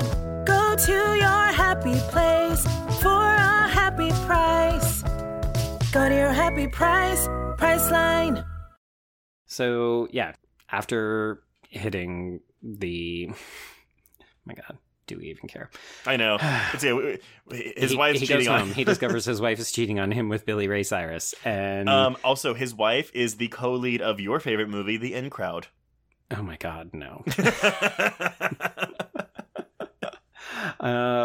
He goes into hiding because they still have people looking for him. I will say I laugh every time, even though I know I shouldn't, when the really big goon breaks into his house and punches his wife. Yes. Oh, no. It is funny. I'm sorry. Like, It's terrible, but it's so funny. I am not for violence against women. Obviously, I am not a misogynist, but that is funny. Yep. I mean, it's also really funny how Billy Ray Cyrus just goes down with one punch. Like, the whole situation is heightened comedy. Also, why is Billy Ray Cyrus here? I don't know. He's the most inspired casting in this, and I love it. So we haven't mentioned yet, and it's a tiny thing because he's in 2 scenes in this movie, but Mark Pellegrino, the hitman... Sorry. Mark Pellegrino, a.k.a. Jacob from Lost, when he goes and he kills Mateo from Anaconda, and we get that really great, like, kind of comedic scene where he, again, beats up this fat receptionist. And then shoots a janitor and then sets off a fire alarm. Yeah, so he's an incompetent hitman, but is he there to find out where Alex lives? Some people have read it as he's trying to find Adam's address, and other people have read it as, because he's been hired by Diane, he's actually trying to find Camilla. Gotcha. Okay. I mean, the other fun thing is some people have seen this as a direct commentary or a conversation that Lynch is having to the popularity of things like Pulp Fiction. I could see that. I mean, because again, this is a funny scene, and it's meant Yes. to be funny, but it also Yes. does feel so out of place, narratively speaking, to the rest of the film. Absolutely. Yeah. It's just another little weird one. So, Yeah. Okay, so Adam goes into hiding at the seedy motel. He ends up calling his assistant, aka Sunday, the actress who plays Sunday from Buffy the Vampire Slayer. Yay! Honestly, so watching it again today, I was like, oh, I would never have picked her out of the crowd. I No, would she not- does not look anything like her character on the show. No. And he is told that you need to meet with a man called the Cowboy. And he goes, do I want to meet with the Cowboy? And she says, yes, I think you do want to meet with the Cowboy. Again, funny stuff. Yeah. This gentleman is played by Monty Montgomery, but I just called him Baby William Sadler for the entire... 100%. Also, and fun tidbit that I got from the Criterion Blue. So this guy could not remember his lines at all. So Oh my God. they literally wrote the lines on pieces of paper, like postage it, and put it No. all over the front of Justin Theroux. So in the reverse shot, like we can't see Justin Theroux because he has like lines of paper all over On the front of his body. face. And the guy is reading the lines off of Justin Theroux's body, and that's why it's so creepy, because he delivers it so Yes. with no affectation whatsoever. It's just because he's trying to focus on reading his lines. Okay, I fucking love that because I find this performance very creepy and unnerving. The part where he says, if you do as I say, you will see me one more time. If you do not, you will see me 2 more times. Mm-hmm. It's one of my favorite parts of this film because I find it so memorable. Well, it is scary too, right? Because like so you're gonna see him for sure once. I don't want to see you once more, sir. Yeah, it's like, oh, am I gonna see you again? I don't know. And also, when am I gonna see you the second time? And in what capacity? No, thank you. No, yeah, thank you. exactly. I love it. Mm-hmm. So Adam is properly unnerved by this. So the next time that we see him is actually at this casting call that we have already talked about. And that is where he says, okay, Camilla Rhodes, aka Melissa George. Yes, she is the one that we will go with. Melissa George, man. I mean, like, again, I'm just thinking like with Adam looking like J.J. Abrams. Like, well, I mean, Melissa George is going to be in Alias in a couple years, and no one will like her there. So Another shared cinematic universe. Southland Tales, Alias. Season 3, and Mulholland Drive. Oh, boy. Okay, so that brings us to the end of the Adam section, and now we can head into the dark and sad story of one Diane Selwyn. yeah. So really, these two stories intersect, and we learn that Betty is actually Diane. She is a failed actress, and I'm curious, Trace, do you read this as she had a relationship with Camilla, who is the Rita character, or is it just that Camilla was helping her and she had an obsession with her? I choose to believe the former. I do too. Because I think if you do the obsessive angle, that really does put a damper on the queer reading. I mean, like, Correct. the queer reading is there, but it's not a positive queer reading. Yeah, and you could argue that there isn't a positive queer reading to this because even if they are lovers, Camilla is a horrendous bitch. Also, you know, in this case, she is either pansexual or bisexual, but she comes off very badly because of her behavior. Well, that's the thing, right? So this is what some people call the tragic lesbian triangle, in which an attractive but unavailable woman, Camilla, dumps a less attractive... I love less attractive, like Naomi Watts. God, how dare you? She's so hideous. Oh my God, Naomi Watts, get out of here with your ugly face. Dumps a less attractive woman who is figured as exclusively lesbian, perpetuating the stereotype, of course, that the bisexual ending up with a man, which... Oh no. Oh dear. So you can look at it that way. You can, yeah. That is what it is, basically. But again, we don't know enough about the real relationship between Diane and Camilla to really say this is what it is, which is where the readings come in, right?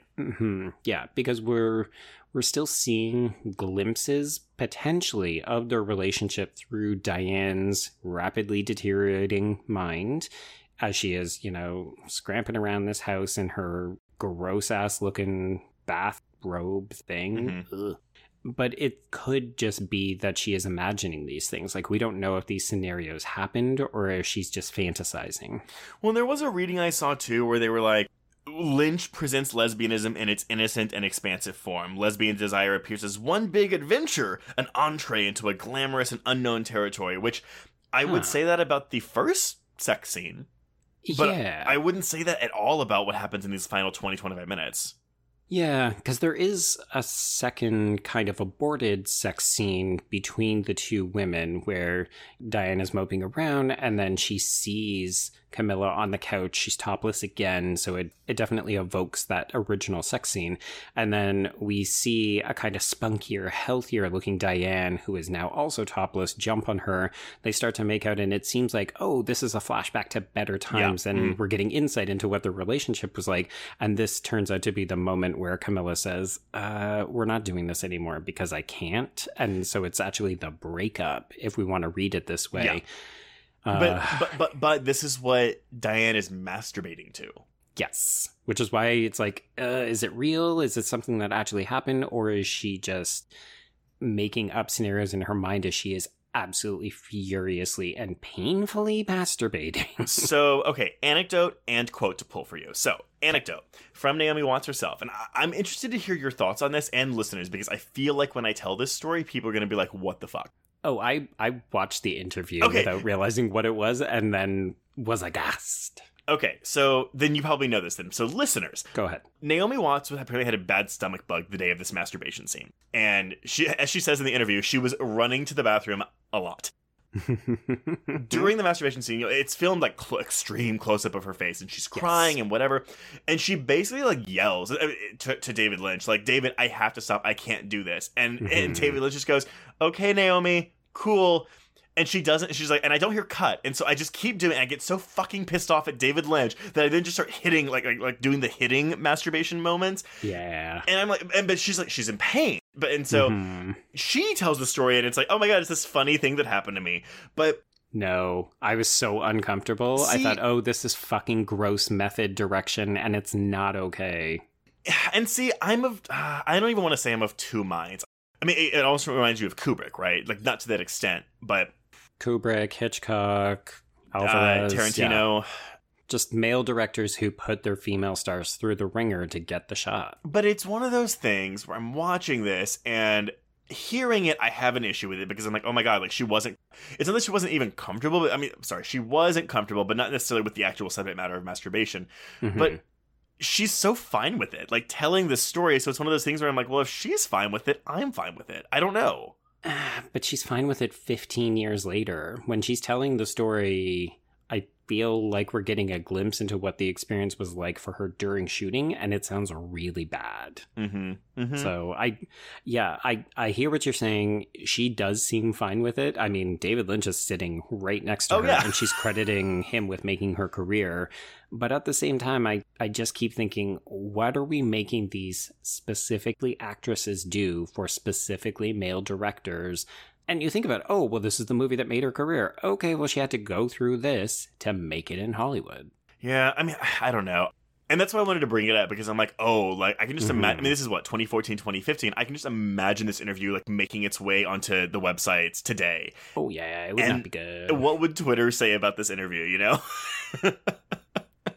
So, anyway, so that's that. Listeners, I mean, again, I'm curious to hear your thoughts on the morals and ethics of masturbatory direction. But Holiday, in his article, writes, Diane attempts to force Camilla to have sex, but is really just alone as she masturbates in misery. In her seminal essay, Jane Austen and the Masturbating Girl, Eve Kosofsky-Sedgwick explains the radical possibilities of masturbation. Because it escapes both the narrative of reproduction and, when practiced solo, it seems to have an affinity with amnesia, repetition, or the repetition compulsion. Diane's masturbatory experience appears to rupture the boundaries of her alleged fantasy. This queer temporality briefly returns her to an erotic time with Camilla, whether it be real or fictional. Yeah. And I love this idea that the queer reading of this film can involve the fact that we have queer characters, but also the queering of a linear temporal line. Yes. And this film is the kind of sublimation of both of those ideas. Like, what are we seeing? We can't trust our eyes, but her queer desire is the thing that is kind of breaking down time and space. It's fun stuff, man. Well, that's the thing, too. But I mean, because, okay, we use queer to describe ourselves, right? It's an umbrella term. I'm sorry, we. Like, yes. A lot of people, some people, I know some people don't. But the literal definition of queer is, like, you know, odd, strange, not normal. whatever that means. And but this thing, normal is basically the majority. What do most things do? And normal narrative is linear. So I love that. Yeah. Oh, the timeline is queer, which is mirroring the queer characters, which is mirroring the queer narrative. Like this movie is very queer, and you can read it positively or negatively, but unabashedly queer. So fascinating. So fascinating. And I mean, I even saw a trans reading because, again, the scenes we have with Adam aren't with Diane or Betty. Like, it's just him and on his own. So even comparing it to like Possessor from earlier this year, it's basically like, while it is what could be Diane living out this revenge fantasy for Adam, it's also placing herself in the male body, this trans gaze. And I'd never heard that reading about this movie before, and I find it very fascinating. Yes, absolutely. Yeah, somebody wants to unpack that. If we have any trans listeners, love to hear that one a bit more. Okay, so let's touch base with what else is happening in confirmed reality, because everything that's happening in Diane's apartment is suspect, but we do know that she gets invited to a party by Camilla, so she agrees to go. She makes a mirror journey to the one that Rita made that opens the film, where she gets in a limo. The limo stops unexpectedly. We don't stop here, but it has a slightly happier ending because Camilla is actually there to welcome her. My heart breaks at this part because it seems like there is a possibility that the two of them could make it work. Like, Camilla has stopped her to lead her through this secret path that only the two of them will go on. And you think, oh, cool. Okay, good. And then they get to the party at the top of the hill. There's Adam. He and Camilla are together. Coco is now his mom. And it's just so clear that Camilla has invited Diane to rub her fucking engagement in her ex's face. And the walk that she takes her on, maybe I'm wrong, is it also the walk Diane takes in the beginning after the car crash? I don't know. It feels like they're going up, whereas Rita is going down. Oh, it's an inversion. Maybe that's intentional. Exactly. That's what I was about to say. This entire scene. We haven't really discussed much about how I would argue the film is part satire of Hollywood culture. Maybe satire is not the right word, but it's definitely a critique. Oh, yes. And we haven't talked about it much. I think it's all pretty obvious what the film is trying to say about Hollywood. Shallow. Yeah. Creepy, lecherous. I mean, we'll say that the man auditioning Betty is Harvey Weinstein. More or less. But the tale of Diane, it is a cliche tale, right? Like ingenue goes to Hollywood, she doesn't make it, and then bam, we have Diane. Yeah. But it's still so sad because of Naomi Watts' performance. Yeah, and I think the fact that she and Laura Elena Herring have really good chemistry, and we spent 2 hours wanting them to get together and actually then seeing it happen. So then to see what the reality, again, air quotes, of the situation is, and Camilla is so cruel and so cold to her, and just taking this absolute delight in seeing what a failure Diane is. Like, basically the whole scene is Diane observing her ex having this fete that is being thrown in her honor. She's seeing her ex kissing her fiancé. She's seeing her ex kiss some random other woman because the original Camilla Rhodes also shows up in this scene. We get another little bit with Melissa George. But okay, so who is Melissa George here, right? Because she's not Camilla. No fucking clue. I think she's just another actress that Diane has seen and like grabbed the image of. Yeah, and just put her face on Camilla because she needed to invent Rita. That, and I think also the fact that she might have feared that Camilla would leave her for another woman. In some cases, this is the worst case scenario because Camilla has left Diane for a man and a woman. Like, it's basically everyone but you. Well, so do you also view this, though, as Diane and Camilla were going for the same role and Camilla was chosen for it, and that was the beginning of the fracturing of their relationship? Quite possibly. I don't really know what to believe of anything in these final scenes, except for the fact that it was a bad breakup. Yeah. Absolutely. And like just the way Naomi Watts looks, it's not ugly, but like but like she just looks so even at this party scene when she's supposed to be kind of glammed up, it's just like there's an air about her, right? Absolutely. Yeah. She has a defeated look to her, even though she is still like, I mean, she's Naomi Watts. She looks fucking great. Yeah. But everybody else looks Hollywood glamour, red carpet premiere look. Yeah. And she is just kind of sad and mopey and crying. And I love the fact that she's basically telling her entire story to Coco, who is giving off this, oh, you poor sad mom vibes kind of deal, right? It's just, it's all so depressing. So, of course, when she goes home, this is where she decides, okay, I'm going to take what money I have left. I'm going to pay a hitman, who is the same hitman that we saw in the first part of the film. She gives him the glossy, so the headshot of Camilla. This is the girl. And then she gives him the money, and he gives her the key. When you see the key, that means that it will be done. That's what the blue key means. Which we've seen from the very beginning of this coda. Like, once we enter the coda at the 2-hour mark, like, we already see, like, she stares at the key on the coffee table.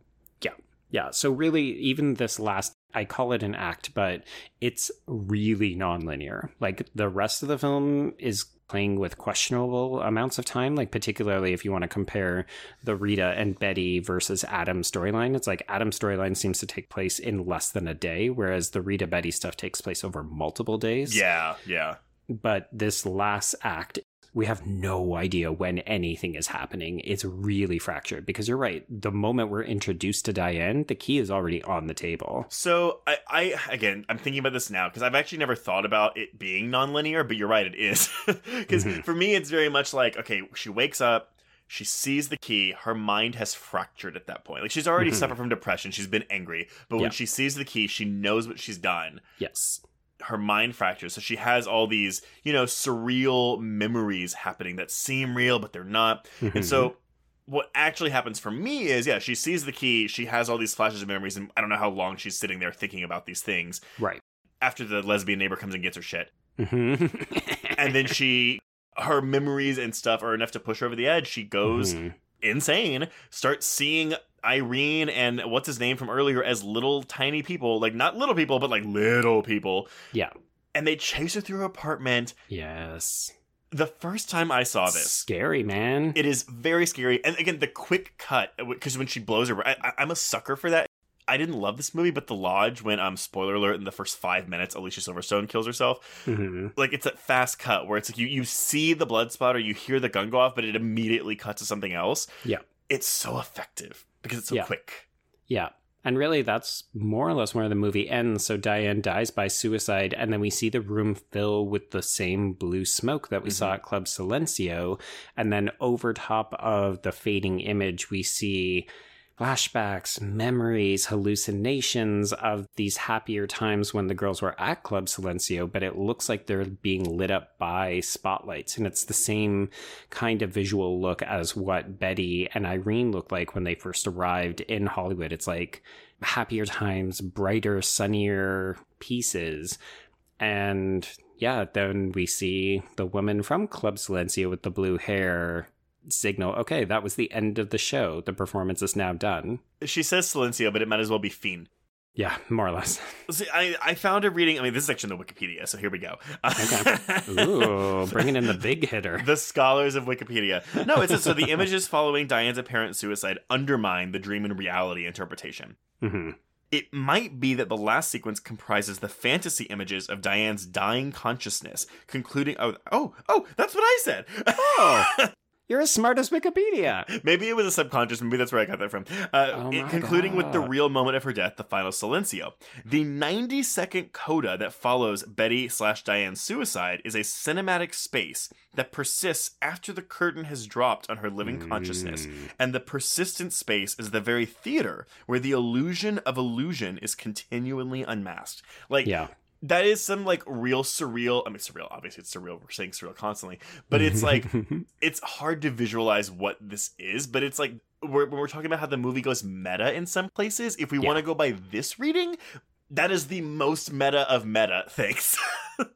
Oh, sure. It really reminds me of the way that we talk about directors from the French New Wave, particularly Jean-Luc Godard, where he was constantly making audiences aware that they were watching a movie. And I feel like this is the subtler, gentler American version by David Lynch, where he's saying, hey, do you get that I just made you watch a movie about a person who was more or less making and playing out a movie? Hey, do you get it? The curtain has dropped. Silencio. Get it? The more optimistic, I mean, going even back to the dream theory, the optimistic version is, this last 20-25 minutes is Betty's nightmare, which you could read it that way. The problem with that is, at least for me, is that you don't have an ending to the reality. Mm-hmm. But then there's a theory that's like, the film is a Mobius strip. There is no beginning, there is no end. It just is. So then we're just going to loop back around. Or you can watch the fantasy as a purgatory, and every time she opens the blue box, she's brought back to quote-unquote reality. I mean, there's so many different ways. And because we're on horror queers, I'm just like, okay, well, maybe it's just, like, again, it's all lesbian guilt. I don't know. Oh, yeah. I mean, this movie is very clearly steeped in guilt and temptation and wanting things that you can't have, whether that is a dream of becoming a Hollywood star or just simply being with the girl that you want to be with. Yep. Mm-hmm. I love how many different readings it has, but how complementary they are. And we haven't really talked about it, but this movie is also really fucking gorgeous because it is shot on film, and David Lynch has a great eye, and there's so many iconic shots and the way that everything plays out. It's really just a captivating film to watch. And to think that this was going, because it's shot for TV. Yeah. Like, this isn't shot for movies, for a theater. I mean, I'm assuming he uses the camera for theater because it's the aspect ratio, but whatever. But, yeah. It's just so fun to me. Like, I want to talk about this movie with people. I love hearing people's theories. I mean, we've given a lot of different people on the internet's readings and theories, but, like, again, listeners, let us know what you make of this. I'm interested to know if y'all hated it. Yeah, for first-time viewers, very curious. I think watching it alone would be more frustrating. I think it'd be more fun to watch it with at least one other person, because this is something that you are going to want to talk about this movie with someone afterwards. And if not, if you're left to your own devices, I feel like you might get more frustrated with it, if anything.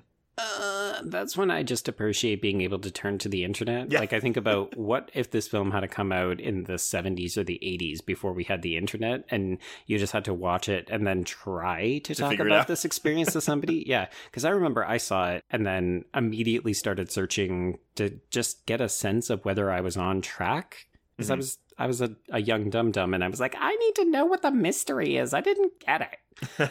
And I stumbled on a Salon article. I think at the end of the year, it was their top viewed article on the whole site. And it was basically, this is what the fucking movie is about. Like, I'm going to do it and set it out in an attempt to do it chronologically. It was bananas. It was very long. Oh my God, that's a fool's errand. I mean, as I said off the top, I really, really, really like this movie, but I feel like you're kind of doing it wrong if you're trying to solve every little thing. For me, the enjoyment of the film is watching the film, just letting yourself go, let yourself be swept away with it. And sure, actively watch it because there's great things to be gained from making the kinds of connections we talked about. But overall, lose yourself in it. Yes. Yep. I had something eloquent to say, but you've really hit the nail on the head there. But I wouldn't shut the fuck up, and you lost it. It's it. I'm good. No, you're 100% right. I mean, I don't want to know the answer to this movie because it's just it exists in a space outside of itself. Even like this film will live forever because it's so metatextual. Yeah, it constantly refers to itself as a movie, and it invites discourse. It invites conversation, and I don't, unless you hate it, obviously, which I can see people not liking this movie, but like, I feel like the discussions you would have about, it's this reading, you're not going to be arguing about it. It's always going to be like, I didn't think about that. That's cool. Because you can't tell someone, that's not right. That's wrong. Because it's not possible. It's not that kind of movie. There isn't one definitive right reading for this film. Yeah, I always think about that South Park episode, The Tale of Scrody McBoogerballs. Oh my God, Trace. Okay, no, but Butters writes this the kids write this really obnoxious book where they mention Sarah Jessica Parker like 457 times and whatever. But like, it takes off as like brilliant literature, and people are arguing about how it's actually left wing or it's actually right wing, and it's like, okay. So it just reminds me of that. Wow. And now David Lynch is coming to your house to shoot you. Mulholland Drive and Scrody McBoogerballs, same thing. I hate everything. We made it so close to the end sounding smart. That is a very smart episode of South Park, but it is. It's very funny. Yeah. Anyway, okay. Is there anything else you want to touch on, Joe? No, honestly, what more could be said? Everything and nothing. Well, that's the thing, right? Like, you could easily make an 8-hour podcast episode of this movie. there are so many things we didn't touch on because there are so many things in this movie. So this is where we will pass it off to you listeners. Start a discourse or continue a discourse that you've had about this movie for the past 20 years. Talk about it. I'm so curious to hear y'all's thoughts about this. Yes, I am open to fan fiction about what Penny from Showgirls would have done if this had gone to series. Oh my God, can you imagine? I can't, but I want to. Okay, well, yeah, so that has been Mulholland Drive. And before we announce what we're covering next week, if you want to get in touch with us, you can reach us on Twitter and Instagram at HorrorQueers. And join... God, that affectation. Twitter. And join our Facebook Horror Queers group to hang out with other listeners. You can also find us on Letterboxd to keep track of all the films we've covered. We've got a YouTube channel you can check out. And if you have a moment... So Joe and I are busy with festivals all month, but please go... That's not relevant, but please go leave a review on Apple Podcasts while we're busy doing things. So when we come back, we can come back to all these, hopefully, 5-star reviews. Aw, so sweet. Thank you in advance. Yay! And if you want even more Horror Queers content, please support the show by becoming a patron at patreon.com/horrorqueers. We are in September, so go subscribe to hear our recommendations on weird horror films, plus episodes on Nia DaCosta's new Candyman film, James Wan's new film Malignant, Netflix's new series Brand New Cherry Flavor, and an audio commentary on really good vampire movie 30 Days of Night. Alright, so that's our fun Patreon for the month. Joe. Yes. What are we covering next week? Oh boy, we're sticking with some lesbian drama trace, but we are going way back into the past because we're going to talk about Dracula's Daughter. Oh, I have never heard of this movie. Oh, it is quintessential lesbian drama. Yay! Okay, well, I'm gonna say, based on the title, everyone, for homework, go listen to our episode on the Vampire Lovers. Yeah, not bad. Or Daughters of Darkness, or both. I don't know. Sure. Yeah. Well, until next week, everyone, I think we can cross out Mulholland Drive. Yes, and cross out Horror Queers.